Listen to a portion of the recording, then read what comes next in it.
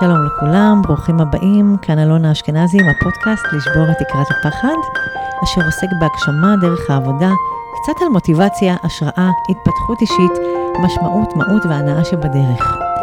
אני שמחה לארח היום את מילר, מייסדת Art of Balance, מיזם רב תחומי לאנשים ועסקים, המספק פתרונות תפורים אישית של פיתוח עסקי ומקצועי, לצד כלים להתמודדות עם לחץ ושחיקה. מאיה כמובן גם מרצה ויועצת מבוקשת, מייסדת ושותפה של מיזם קהילתי החממה לסחירות ומנהלות, והיא אימא לאריאל, אוטוטו סטודנטית, יונתן חייל לקראת שחרור, וכמובן דוגי ווקר על בסיס קבוע של רובין, כלב המשפחה. אז שלום מאיה, מה שלומך? מעולה, מעולה. אז אני שמחה שאת פה. איזה כיף. ואני בטוחה שיהיה לך מה לתרום למאזינים שלנו. וכמו שאמרתי, לשבור את תקרת הפחד. כולנו נמצאים פה ושם בנקודות מסוימות בחיים עם איזה שהם קירות שגורמים לנו קצת להתכווץ ולא לנוע קדימה. ואת פה בשביל לתת לנו השראה וגם כלים מהניסיון שלך ב-Art of Balance וגם השראה וגם טיפים כדי שאנשים יוכלו ליהנות מכל הטוב הזה. אז ספרי לנו קצת מה את עושה היום, אולי גם על המסע שעשית, איך שהגעת למקום הזה. אז איך שהגעתי למקום הזה, התשובה הקצרה לזה, זה החיים הובילו אותי. אוקיי. אבל אני ארחיב. אז באמת מה שאני עושה היום זה לאפשר לאנשים ועסקים לחיות את הייעוד שלהם מתוך איזון. ועבורי הדרך לזה עברה דרך הרבה מקומות של חוסר איזון. אני באמת חושבת שכדי ללמוד איזון אתה צריך להבין גם מה זה חוסר איזון. אצלי זה התחיל ממש כמעט מההתחלה, אני ילידת ירושלים, נולדתי 3 שבועות לפני מלחמת 6 הימים, שאוטוטו זה, ודי, כאילו, נכנסתי לתוך דרמה גדולה, גם בעולם, וגם דרמה אישית מאוד גדולה. כאוס גדול, כאוס גדול ביקום, מה שנקרא. גם ביקום וגם באישי, כי יצאתי מבית חולים וחזרתי לבית חולים אחרי שבוע, והייתי כמעט חודש מאושפזת, יודעת, איזו דרמה בריאותית, והאמת היא שפחות ממה שהיה ברמת הדרמה, מה שמעניין אותי זה שהבנתי לימים, שהמציאות הזו של המשבר הראשון הזה, ואיך אמרת, כאוס גדול מסביב, ומשבר אישי, וגם המשפחה הייתה הפוכה מהדבר הזה, הפכו אותי מצד אחד לבן אדם מאוד מאוד אופטימי, הואשמתי לא מעט בחיי שאני אופטימית חזרת תקנה. זה לפעמים מעצבן אנשים. כן. כן. ומהצד השני איזושהי ידיעה פנימית שאני יכולה למשברים גדולים. עכשיו אני בטוחה את מכירה את זה גם מהעשייה שלך, ואני בוודאי מכירה את זה מהעשייה שלי, שמה שאנחנו ממקדים את האנרגיה בו גדל. בהחלט. אז גם האופטימיות גדלה, ולצידה גם המשברים בחיי גדלו. ובאמת עברתי, באיזשהו שלב אמרתי שכנראה עשיתי איזה פוסט-דוקטורט בניהול משברים של החיים. כי גם בבית ספר יסודי עברתי חרם גדול, ואחרי זה הגירושים של ההורים שהיו דרמה מאוד גדולה, ואבא שלי שהתאשפז בבית חולים, וכמעט שנה היה מאושפז בבית חולים, לצד מעבר לתיכון חדש, וחוסר הצלחה שם, וכמעט העיפו אותי, ואז גיליתי את היכולות בתוך עצמי. ואז היה איזה כמה שנים שקטות. אז זאת אומרת שאת למודת משברים. חכי, זה רק היה ההתחלה. כי אחרי זה גם היו נישואים, והיו גירושים, והיה משבר כלכלי מאוד גדול, והאחרון שבהם היה תאונה שעברתי ושברתי את הגב, אז לצד כל המשברים, אז כמו שאמרתי, אמונה מאוד מאוד גדולה, באיזשהו trust מאוד מאוד גדול בעולם, ולצד זה תוסיפי את זה שאני לומדת כל החיים שלי, גם כי המשברים לימדו אותי ללמוד, ואין משבר שלא למדתי, אין משבר שלא למדתי ממנו משהו על החיים או משהו על עצמי. אני לומדת כל חיי, במסגרות פורמליות אני פחות להיט, למרות שגם עברתי דרך האוניברסיטה, אבל הלימוד שלי תמיד היה לימוד חווייתי, דרך מנטורינג, דרך להגיד כן להזדמנויות ולדלתות שנפתחו בפניי, דרך אנשים שלמזלי פגשתי אנשים מדהימים לאורך הדרך. אז באמת אני חושבת שכשמשברים פוגשים אותך, ודיברת על לעבור את תקרת הפחד, כשמשברים פוגשים אותך, אתה יכול או להשתופף, וקצת להפוך להיות קורבן, או מה שנקרא, למצוא את היכולות שלך, ואני מצאתי את היכולות שלי בתוך הדבר הזה. איך שומרים על אופטימיות? זה קשה לשמור על אופטימיות. אז כנראה שבאמת היה משהו בזה שאמרו לי שאני אופטימית חסרת תקנה, ואני בורחתי ביכולת שלי לראות את הטוב שבחיים, ויצרתי מסגרות תומכות. יצרתי מסגרות תומכות. שזה נשמע לי הדבר זה הטיפ הראשון, אני חושבת, שאנחנו יכולים לתת לאנשים נכון, פה, ליצור מסגרת תומכת. כן, והמסגרות התומכות שלי היו מאוד, מאוד מגוונות. אז קודם כל, יש לי חיבור לים. הים הוא מסגרת תומכת מבחינתי. הוא מסגרת תומכת כי ללכת ולדבר עם הגלים לא שיפוטיים, אפשר לדבר אליהם ואפשר לשפוך, ולפעמים אני הייתי לוקחת רק את עצמי, והייתי לוקחת את עצמי עם דף ועט, כדי להוציא. תרפיה, פשוט כן, כתיבה. כי חלק מהעניין שכשאתה נמצא בתוך משבר, את הדבר הראשון שקורה לנו, שאנחנו מפסיקים לנשום. המקום הזה אנחנו נורא מחזיקים, אנחנו רוצים גם ככה העולם בכאוס מסביבנו, אנחנו נורא מחזיקים ואנחנו לא נושמים. אז כשהולכים לים אז נושמים, האוויר, וכותבים, וכל מה שקשור למה שאני קוראת ביטוי רגשי, emotional release. אז זה היה מסגרת ראשונה.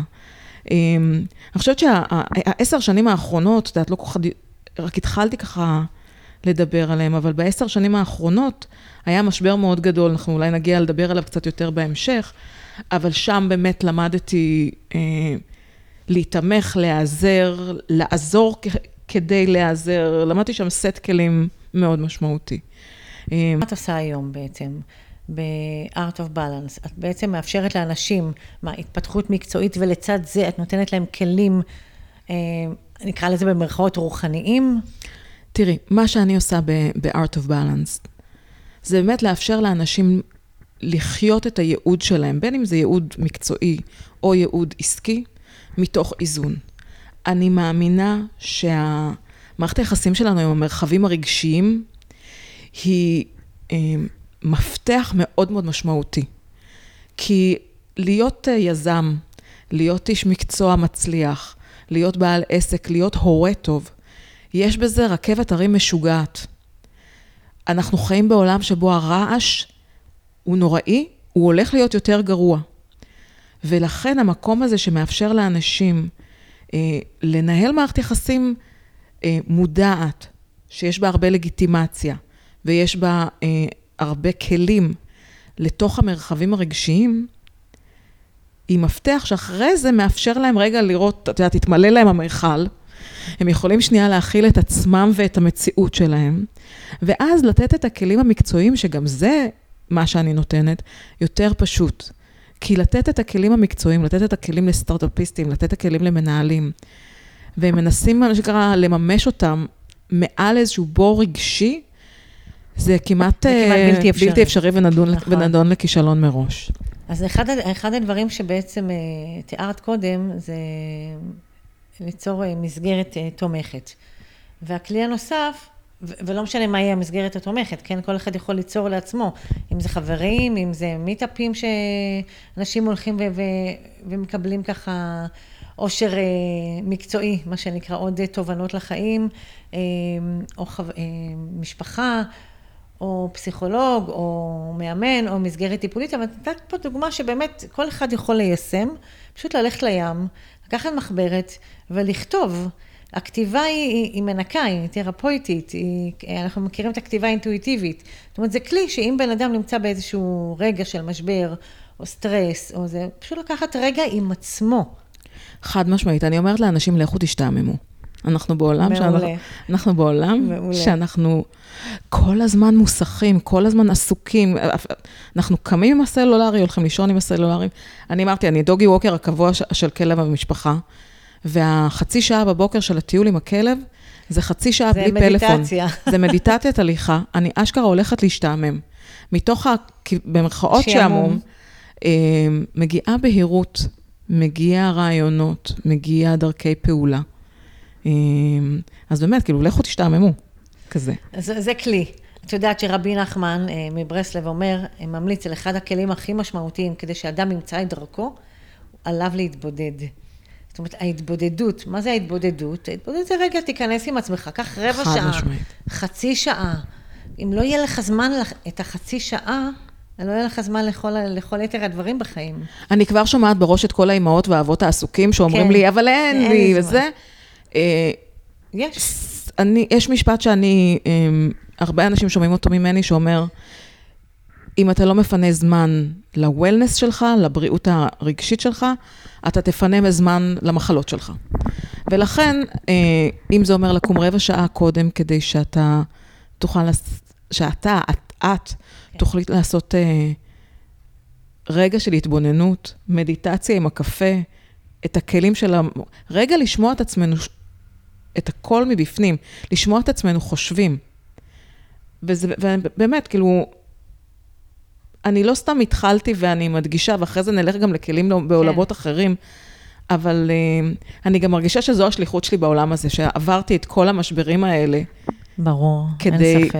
כי זה השליחות שלי. אני חושבת שאני בן אדם מאוד אמיץ, לא כי אני, איזה משהו מיוחד, אלא אני אמיצה ביכולת הזו שלי באמת, להיכנס ולהסתכל בעיניים לתוך הפחד. לתוך הפחד, לתוך הלא נודע הזה. את יודעת, מאיה, אין אומץ בלי פחד, בלי שהיה פחד. לא יכול להיות דבר כזה. כן. אפילו רגע קטן, מחשבה כזו שחולפת. אין אומץ בלי פחד, כמו שאין חושך בלי אור. את יודעת, זה מדהים מה שאת אומרת כרגע. אני נזכרת באיזה סיטואציה, את מכירה את הסיטואציות הכי בנאליות וטיפשיות, שמלמדות אותנו את השיעורים הכי גדולים. לפני איזה שנה או משהו כזה, אני לומדת כל הזמן, אמרתי, יש לי מנטורים וזה, והקלטתי משהו. ואחרי כמה ימים רציתי לשמוע ולהיזכר, ואני פותחת את הרשימת הקלטות בסלולרי, ואני רואה בתוך הרשימות, הקלטה מספר 1. והתגובה האוטומטית שלי זה הייתה כזה, שזה אותו פחד, זה אותו כאילו פחד טהור. של רגע. פחד טהור של רגע שאם אנחנו מאפשרים לעצמנו להיות בתוך הזה, אז מגיעים הפתרונות. אז מגיעים הזה של, אוקיי, אז אולי מישהי כתבה, ואולי זה, ובסופו של דבר זה היה, טוב, אולי אני אעשה ריסטארט, ואיך שעשיתי ריסטארט, אז פתאום נהיו כל 50 הקלטות שידעתי שהיו שם. אבל היכולת הזו להיות שנייה בתוך פחד הרבה מתוך הפרשנות שלנו של זה היום ונורא. אירוע. של היום ונורא. וזה לא משנה אם זה היום ונורא, וזה היום ונורא מאוד סובייקטיבי. אז היכולת שלנו להיות שנייה רגע בתוך הפרשנות הזו של היום ונורא הזו, ובאמת להיות בצורה מזוקקת, מאפשרת לנו בעצם לפגוש את היצירתיות שלנו. מאפשרת לנו לפתוח דלת. את יודעת, רוב האנשים לא מפחדים מי, הם מפחדים מלפחד. הם מפחדים מהמקום הזה של החוסר, של הלא נודע, של החוסר ידיעה.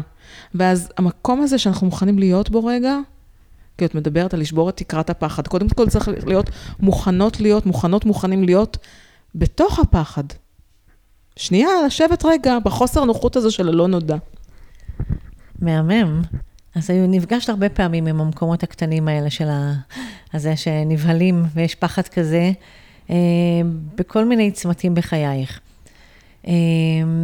ובעצם מתוך ההתנסויות האלה, אני מבינה שבעצם הקמת את העסק שלך. ואני רוצה שככה תשתפי, המפגש היומיומי הזה שלך עם אנשים,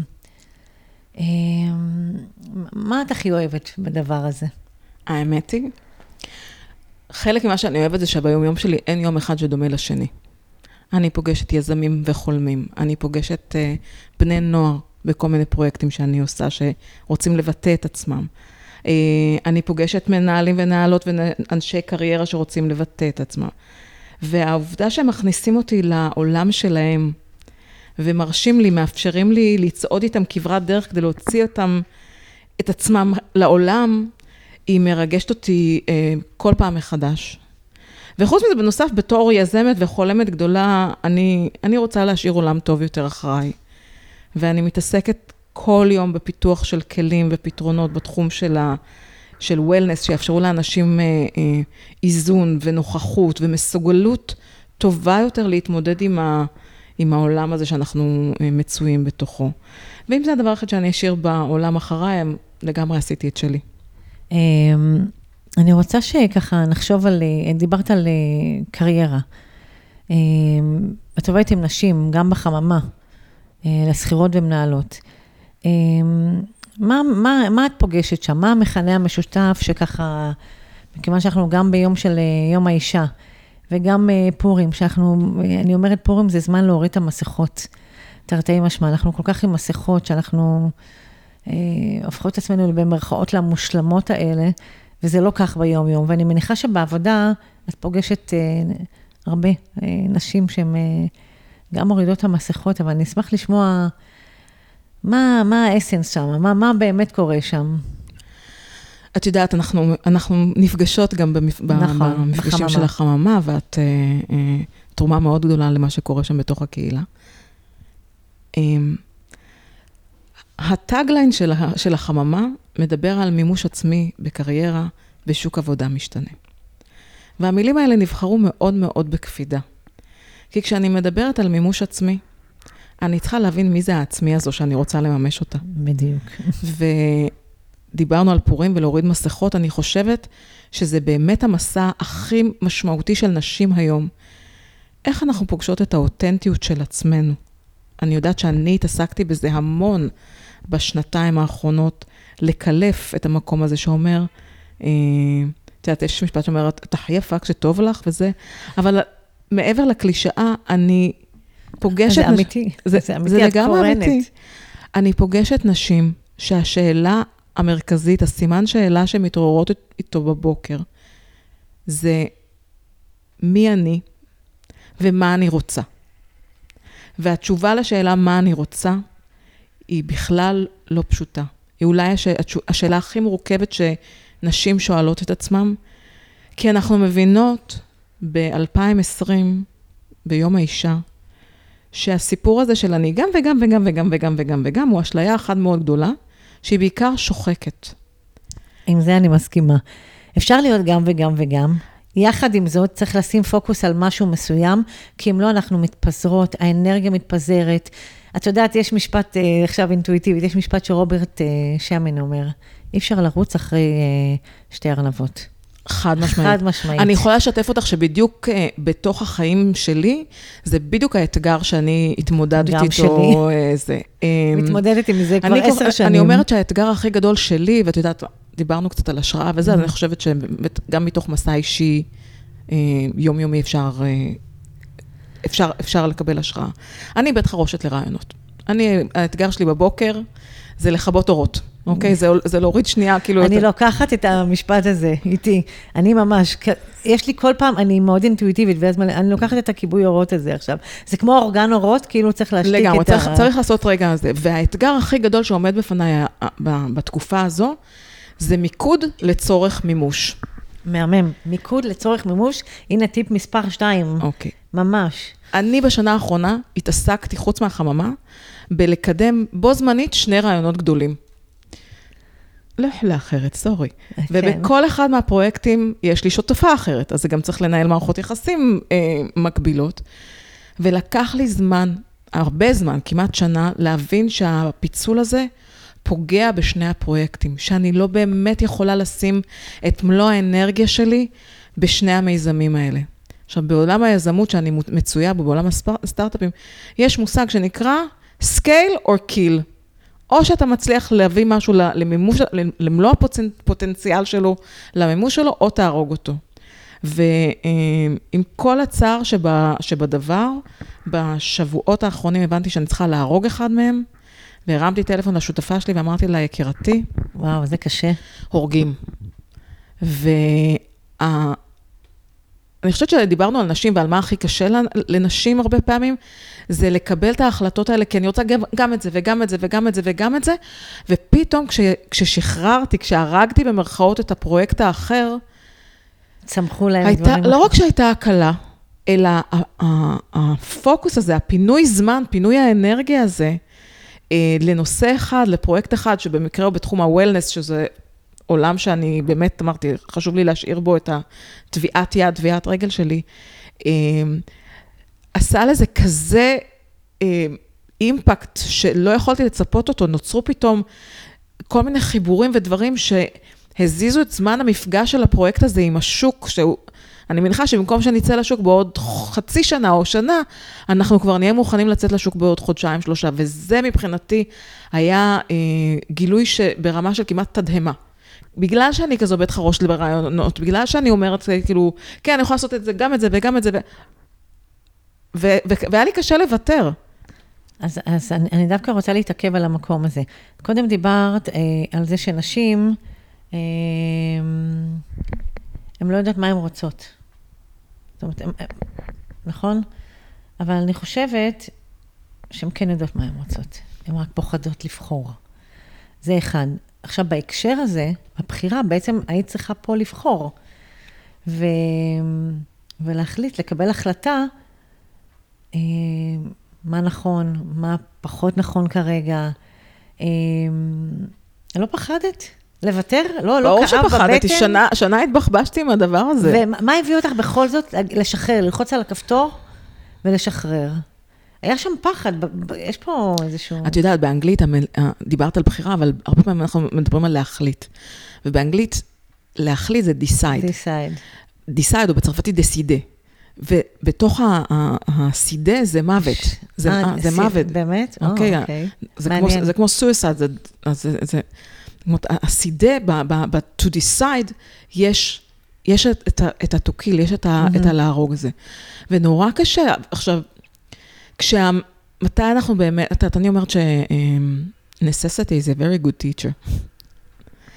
ולפעמים כשאנחנו פוגשות שהמחיר הוא יותר גדול מהרווח, זה מניע אותנו לעשות את הבחירה. וגם דיברנו על זמן פנימה, לשמוע את הכל. אני חושבת שהרבה פעמים, וגם אני, מה שנקרא, חטאתי בדבר הזה, מרוב שאנחנו בעשייה, בdoing, אנחנו שוכחות שיש חלק בתוכנו, שיודע בדיוק מה נכון לנו, מה מדויק לנו, מה אנחנו צריכות לעשות, איפה אנחנו צריכות להיות, עם מי צריך לעשות את זה, וכל מה שצריך זה שנייה להפנות את הפוקוס במקום החוצה, פנימה. אני גם אומרת הרבה פעמים לאנשים יש לנו נטייה כזו, רגע, אני אתייעץ איתה, ואני אתייעץ איתה, וזה אף פעם לא מספיק כמות, אני אתייעץ עם. כן, המתייעצות. ואנחנו שומעות, לכל אישה יש מינימום 2 דעות, אז אנחנו מספיק שהתייעצנו עם 3, קיבלנו 6 דעות, בנוסף ל2 שיש אצלנו, על היוסטור ולהקתו. בדיוק. והרבה פעמים אני אומרת, לא רק שאני אומרת, אני אומרת לנשים, ובכלל אנשים שאני עובדת איתם, כי אני עובדת גם עם גברים ולא רק עם נשים, אנחנו פשוט קצת ביום האישה, כן. אבל אני אומרת לאנשים שאני עובדת איתם, תעצמו רגע עיניים. כי התעצמו רגע העיניים הזה, פיזית, מזיז את המבט שלנו, כשאנחנו עיניים שלנו פקוחות, אוטומטית אנחנו הולכים למיינד שלנו, לרעש. כשאנחנו עוצמים את העיניים, אז המבט הוא פנימי. בדיוק.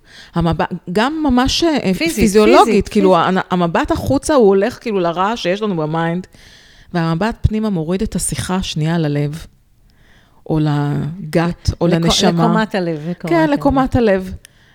ויש שם תמיד איזה חלק קטן כזה, שאני אומרת כאילו, וזה לא משנה איך נקרא לזה, אני תמיד אומרת, תנו לזה שם, כי אז תוכלו לנהל איזה דיאלוג יותר, שישמע לכם פחות משוגע. רציונלי. פחות משוגע בראש. רציונלי. אבל יש את החלק הזה, תקראו לזה נשמה, תקראו לזה הילד הפנימי, תקראו לזה בכל שם, תקראו לזה אלונה או מאיה, מאפשר, שיודע, ורק מחכה שלעזאזל תשאלו אותו. שישאלו אותו, מה יש לו להגיד? זה כמו הילד קטן שאומר, כאילו, למה לא שואלים אותי מה אני רוצה? אז אפרופו, מה ששאלתי אותך קודם, אז מה נשים רוצות? מה המכנה המשותף? מה שהן לא יודעות מה הן רוצות. ובעצם אנחנו יכולות לתת פה איזשהו תובנה, לחלוק עם האנשים,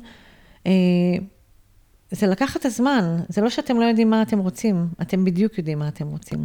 גם אם יש תפריט במסעדה, שמלא כל טוב, ואת לא יודעת באיזו מנה לבחור, פשוט תבחרי. ואני רוצה לשתף באיזושהי תובנה, שעלתה לי גם בשיחה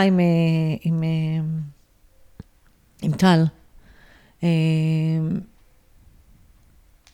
אנשים, גם בייעוצים שאני עושה, כל נושא של קריירה, אז לא יודעים מה הצעד הבא, מה נבחר, ואם אני לא אצליח, ואם זה לא זה, ואם זה לא מתאים לי, ויש את כל השיח הזה, ואם זה לא הייעוד שלי, זה כן הייעוד שלי, זה לא הייעוד שלי. אז אני רוצה לשתף פה משהו. הייעוד הוא כל תקופה שאת עושה משהו, זה הייעוד שלך. כשאת אימא, ואת צריכה לגדל את הילד שלך, כשהוא נולד, אז זה הייעוד שלך.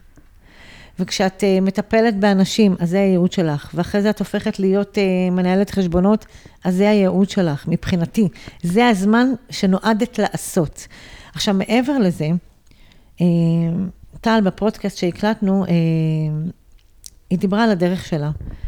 ואני גם חווה את זה עם אנשים בשיחות ייעוץ. לעתים אתה צריך פשוט לצעוד קדימה, לבחור, לצעוד קדימה, ואז תוך כדי תנועה, התשוקה האמיתית מתגלה. הרבה אנשים מחפשים, אני לא יודע מה אני רוצה, אני לא יודע מה לבחור, אני רוצה את זה, לא, את זה כן, את זה חצי דרך. התשוקה, ואז הם אומרים, ואולי זה לא התשוקה שלי, או מה התשוקה? התשוקה האמיתית מתגלה לעתים תוך כדי תנועה.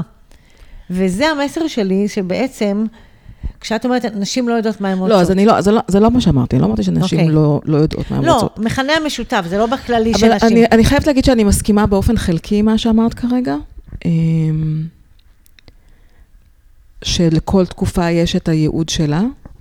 אני חושבת לפעמים אנחנו מפנים את המבט אחורנית לשביל חיינו, אנחנו מגלים שבעצם יש ביטויים שונים, שיש לנו איזה ייעוד, או איזה מישן אחד מאוד משמעותי או אחד בחיים, שקיבל ביטויים שונים לאורך החיים. והרבה פעמים מה שאני שואלת אנשים, וזו שאלה שאנשים לא רגילים לשמוע אותה. אני שואלת אותה, מה ישמח את ליבך? וזה גורם לאנשים שנייה, כאילו, לקחת איזה מבט אחורה. כאילו בהפוך על הפוך על מה שאמרו לנו בגן של, אל תגיד מה בא לי, כן, מה בא לך? מה ישמח את ליבך? הכי סימפל, הכי פשוט. מה ישמח את הלב שלך? מה ישמח את הלב שלך? למה תשמח? מה יעיר אותך בבוקר בשמחה? אז אני אגיד לך מה יענו לך. עכשיו, ממש ישמח אותי לצייר. טוב, זה ציור שלי פה. תציירי. ממש, אבל אני צריכה, את יודעת, אנשים מבלבלים בין הדרך להתפרנס, להרוויח כסף, לבין מה ישמח את ליבי. אז מה שמשמח את ליבי זה באמת לצייר. אז מדי פעם אני ככה, אני לוקחת לי זמן ומציירת. אבל זה לא מה שאני עושה לפרנסתי. אז אני רוצה לשתף אותך דווקא דרך איזשהו משבר מאוד מאוד גדול שהייתי צריכה להתמודד איתו. עוד קיר שעברת בחייך? זה היה, אני חושבת שהקיר הכי גדול. שיש שם גם חיבור אישי וגם חיבור מקצועי. ב-2005 פתחתי את העסק העצמאי שלי. שבתחילת הדרך התעסק רק בליווי והכשרה של משא ומתן, בייעוץ לעסקים, עוד פחות היה כל נושא הוולנס. כל נושא המודעות והוולנס, זה היה כאילו איזה, בתוך המניפה היה איזה פס כזה שהיה קשור אליי ולחיים האישיים שלי.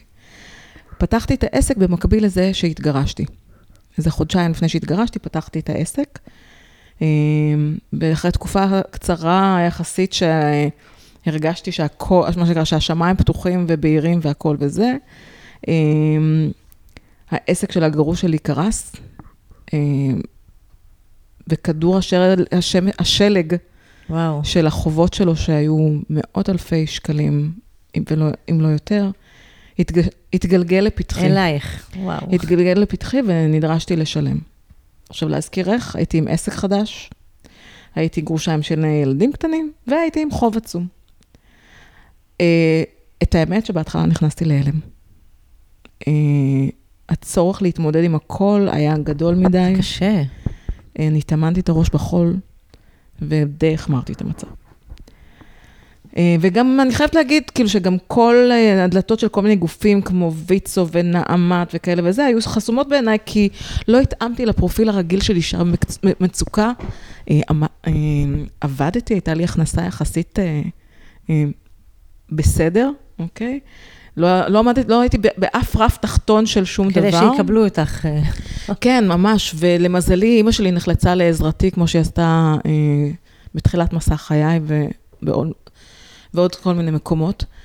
והמסע הזה הוא מסע מטורף. זה לקח 10 שנים דרך אגב, לקח 10 שנים מהרגע שנכנסנו לתוך התהליך הזה, כל אחד בנפרד, אבל שאני נכנסתי לתוך התהליך הזה, עד שיצאתי ממנו, ובתוך המסע הזה עברתי הרבה קירות, אבל 3 שאני רוצה לדבר עליהם. אז הקיר הראשון היה מחסום הבושה. איך זה קורה לי? איך אני יכולה בכלל להמשיך לסייע לעסקים אחרים, בתוך פצע שהוא פצע כלכלי, בתוך משבר שהוא משבר כלכלי, שלהבדיל דרך אגב ממחלות, שאנשים מאוד מתגייסים, כשזה פצע כלכלי, אנשים מתרחקים, ויש איזה משהו שאומר, נו, מתי כבר תצא מזה? מתי כבר תצא מזה? אז חלק היה... אז יש רגע שממש כואב של הבושה מול עצמך, מול הסביבה. חד משמעית, ורק כשהבנתי שדווקא העובדה שפגשתי את הצעד האפל של עסקים. אתה יודעת, shit happens, דברים קורים. ושהמקום הזה שאני אולי אחראית, אבל אני לא אשמה, אז המבט הזה אפשר לי, אחד, ענווה. ענווה זה תכונה מאוד חשובה בעיניי, כי זה נותן איזשהו בוחן מציאות. ובתוך זה לסייע לאנשים אחרים מתוך אחריות. למדתי, שביני, בתקופה הזו, למדתי את כל מה שאפשר לדעת על חוק כינוס נכסים, ועל מה קורה בכל מיני תוכניות כמו מעוף וכאלה וזה, אז זה היה דבר אחד, זה היה קיר אחד של לעבור את קיר הבושה. את אמרת משהו מאוד יפה, אחריות ולא אשמה. נכון. זאת אומרת, להבין שאת אחראית, לקחת אחריות על החלק הזה, של החובות. לגמרי. במרכאות, אני אומרת, כן, אבל לקחת חלק, וגם לא להאשים. וזה בדיוק היה המחסום השני. מאוד טבעי. להאשים את הצד השני. אוקיי? העסק שלו קרס. ובאמת, 100,000 שקלים התגלגלו לפתחי. וזה מאוד מאוד קל להיכנס למקום הזה של להאשים אותו. ואני ממש זוכרת שבוקר אחד קמתי, הסתכלתי על עצמי במראה, בעיניים, בלבן של העיניים, בצד השני שלי השתקף. ואמרתי, את חתמת, כי חתמתי על ערבות. על מסמכים, כן. את חתמת, את אחראית. את תצאי מזה.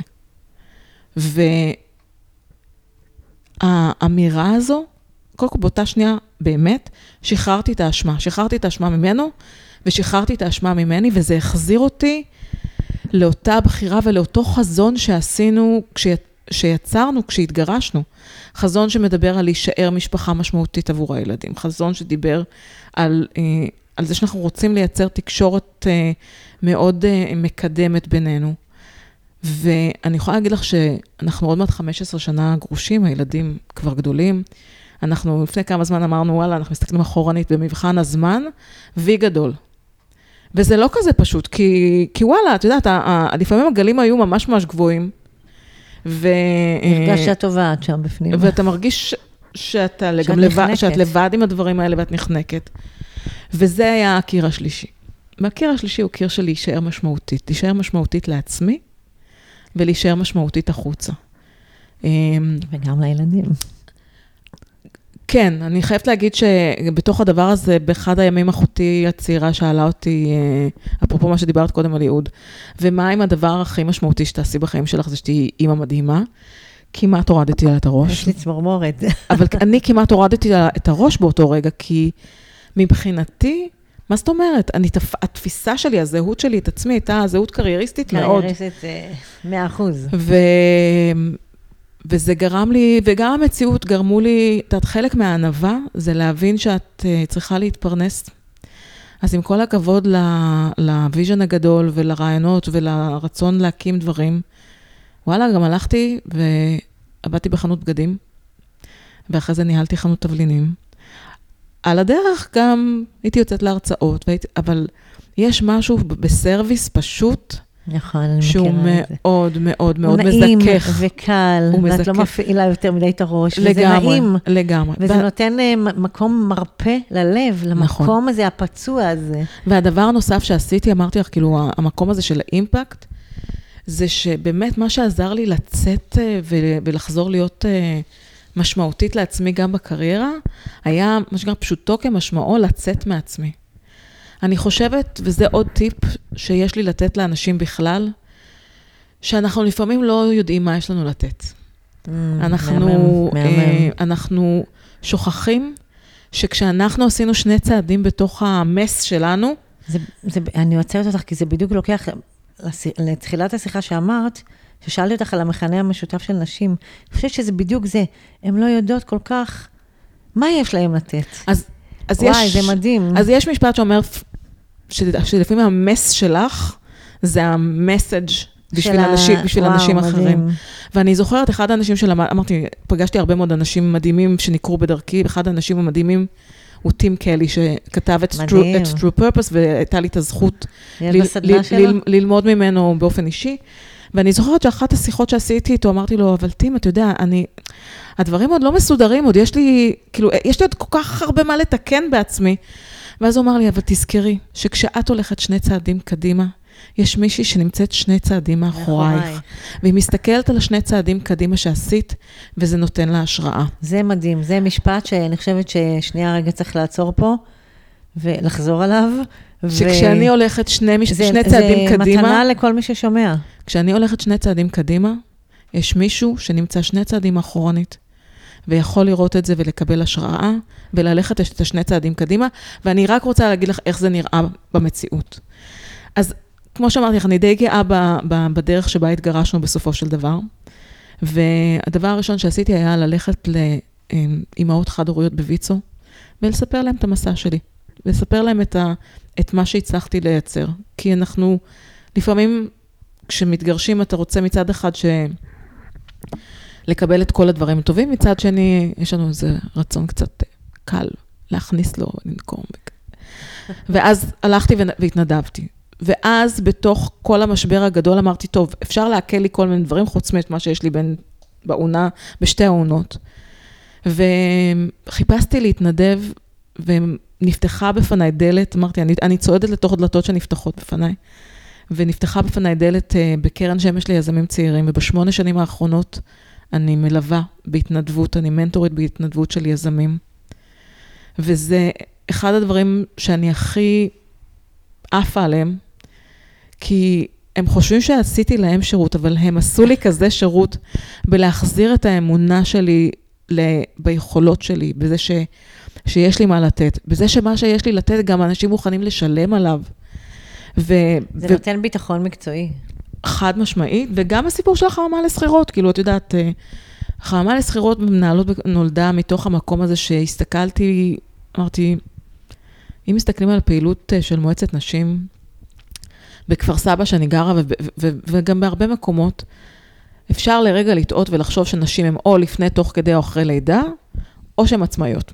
ואמרתי, רגע, יש פה קהילה מאוד גדולה. יש עוד כמה בדרך. איזה 70% של נשים שהן סחירות, שהעולם המקצועי שלהם משתנה, השטח נמשך להם מתחת לרגליים. ולמזלי פגשתי 2 שותפות מדהימות, איילת פרץ אדר וציפי שטרנבאום כהן, והקמנו את הדבר הזה בתמיכה ובתחת הכנפיים של מועצת נשים. קהילה שמונה היום כ-900 נשים. וואו, מדהים. ובאמת מה שיש שם זה את המקום הזה של, קודם כל, לגיטימציה. לכל מקום שאני נמצאת בו. למקום שאני כן רוצה קריירה, או כרגע אני רוצה שנייה פאוזה, לצורך שלי בהשתנות. יש לנו כל מיני דברים, יודעת, כמו הפינה שלך, פינת הקריירה, אנחנו נפגשות באופליין ונפגשות באונליין. ומבחינתי, המקום הזה של היכולת שלי, וזה גם מתחבר לייעוד, למה שדיברת קודם, כי אם אני לא יודעת, אז אני יכולה לשאול את עצמי מה בא לי, מה ישמח אותי, ואז לחפש את המקום שאני יכולה להתנדב. כי לפעמים אני לא יודעת, ואני לא רוצה לשים את כל הביצים שלי בבת אחת, באיזו סלסלה חדשה. אז התנדבות היא דרך מעולה לבחון את האמת הזאת. לגמרי. אם זה מדבר אליי, אם זה מדבר לנימי גופי. לגמרי. אם זה משמח אותי. בדיוק. אז מאיה, מה מעורר בך השראה? האמת היא שהרבה דברים, אבל שאלת אותי מראש את השאלה הזו. והחלטתי שאני באה עם שני משפטים. אחד הוא ותיק בחיי, ואחד הוא חדש יחסית. אז באמת משפט אחד הוא משפט שאומר, The purpose of disease is to put you on purpose. והמשמעות של זה, זה שתכלס כל משבר, או מחלה חס וחלילה, או אתגר, אם אנחנו מוכנים להיכנס, אפרופו הפחד, ולהסתכל לתוך השיעור שזה אמור ללמד אותנו, יש בתוך זה את התשובה, או התחלה של תשובה, לגבי מה אנחנו אומרים לעשות בעולם הזה. אז המטרה של כל משבר הוא בעצם לשים אותנו על הפרפס שלנו. על הייעוד שלנו. על הייעוד שלנו. אז עכשיו... רגע, והמשפט השני, כי הם באים בצמד. Be a rainbow. זה משפט של המשוררת, של מאיה אנג'לו, שהיא אומרת, be a rainbow in someone else's cloud. תהיה קשת בענן, בכלל, קשת בענן, לאחרונה התוודעתי להגדרה שלה. קשת בענן זה תופעת טבע אופטימית. מדהים. מדהים. אז המקום הזה של להיות... קליל ומדהים, מדהים. חד משמעית. אז המקום הזה אני יודעת שהרבה אנשים לאורך המסע שלי היו אשכרה קשת בענן, קשת מאירה ביום מעונן, בימים המעוננים שלי, ואני משתדלת להעביר את זה הלאה, ולהיות קשת בתוך יום מעונן של מישהו אחר. אני חושבת שזה פוגש את כל העשייה שלי. אנחנו נמצאים היום בתקופה של משבר עולמי. אז מעבר ליום האישה ולפורים, אנחנו גם בימי הקורונה. ואם אנחנו ניקח את המשפט הזה, המטרה של כל המשבר הזה, או של המחלה, אחד הדברים ככה לאור השיחה, זה בעצם כמו להתבודד, אנשים נכנסים לבידוד. כן. ויש בזה, אתה יודע, זה נשמע מצחיק וכל אחד זה, אבל יש פה איזשהו מקום אולי לחשוב על זה, של רגע לקחת אנשים שיקחו רגע עם עצמם. חד משמעית.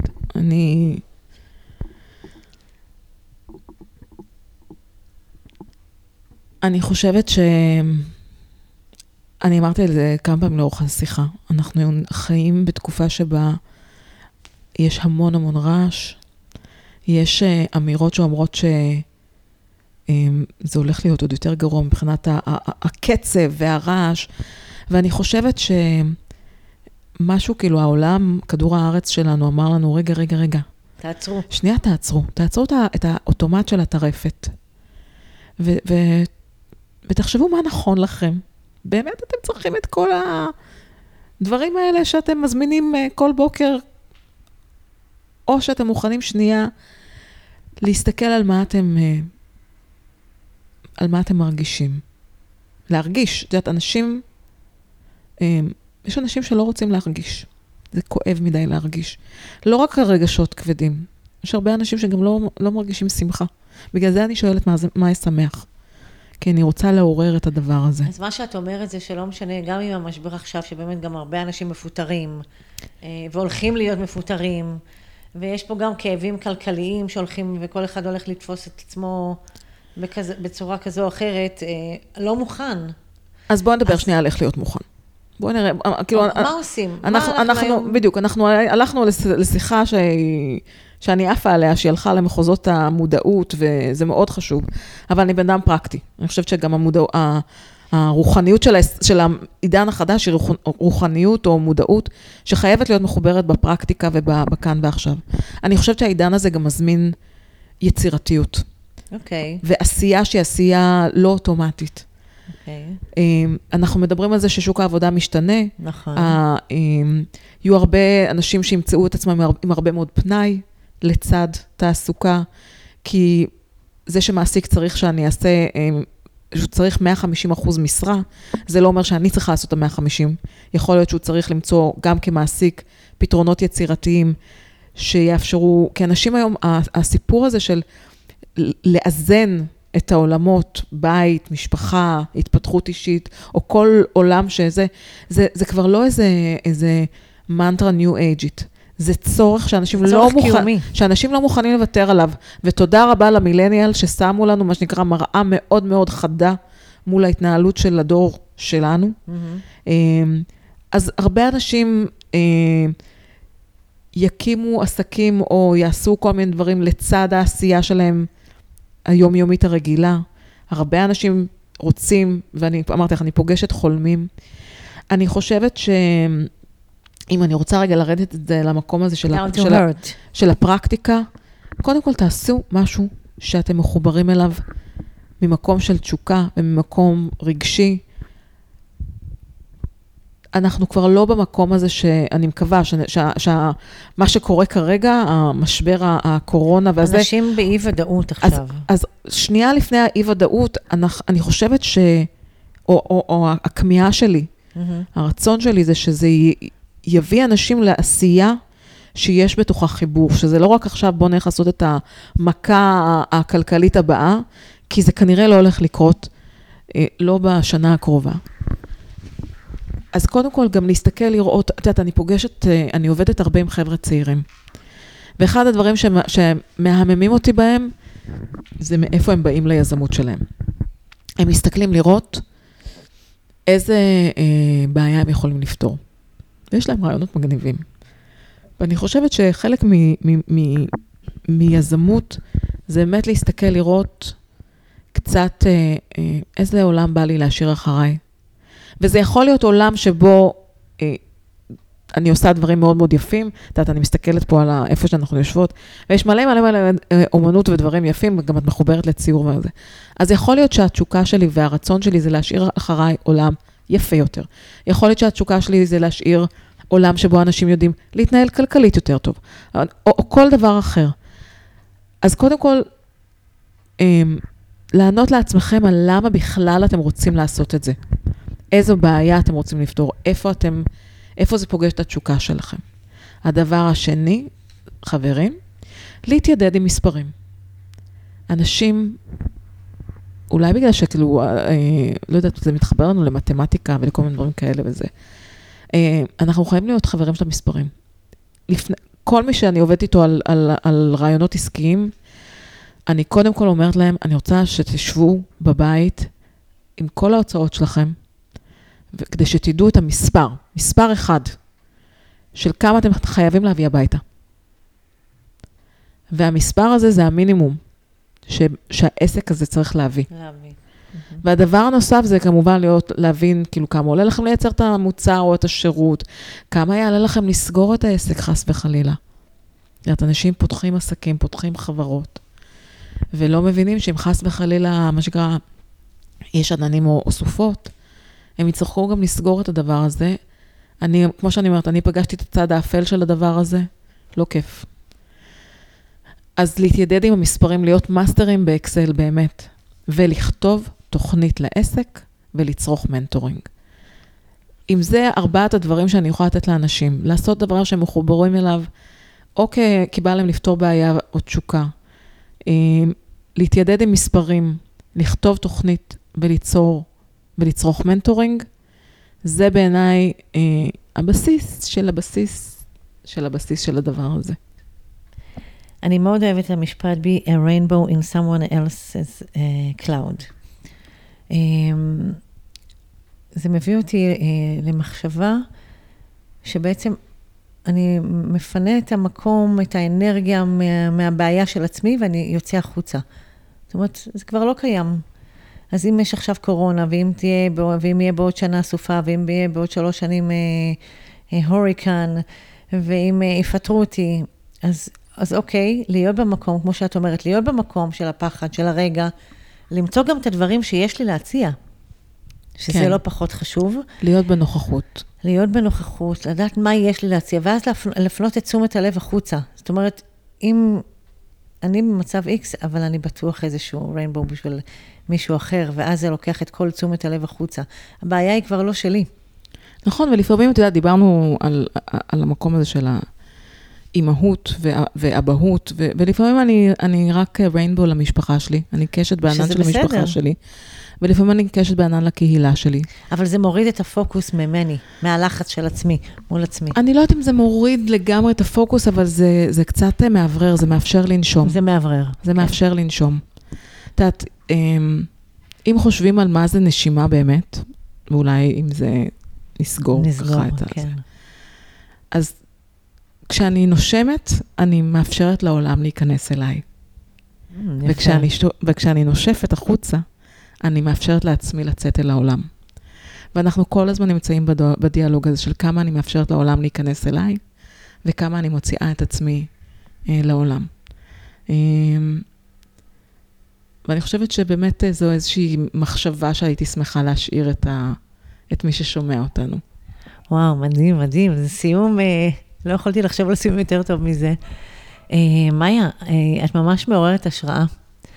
שמחתי לשמוע את הסיפור שלך ככה ברמה האישית, שחשף בפנינו את כל המשברים, ואני חושבת שבאמת צביעת האצבע שלך זה לאזן, ליצור איזון בחיים של אנשים, ולא משנה באיזושהי דרך. אז תודה ששיתפת אותנו, ותודה שבאת להתארח בפודקאסט שלי. תודה שהזמנת אותי, איזה כיף. וטוב, אולי ניפגש בפודקאסט הבא. ביי. אז שיהיה לנו יום משובח. וביי. ביי.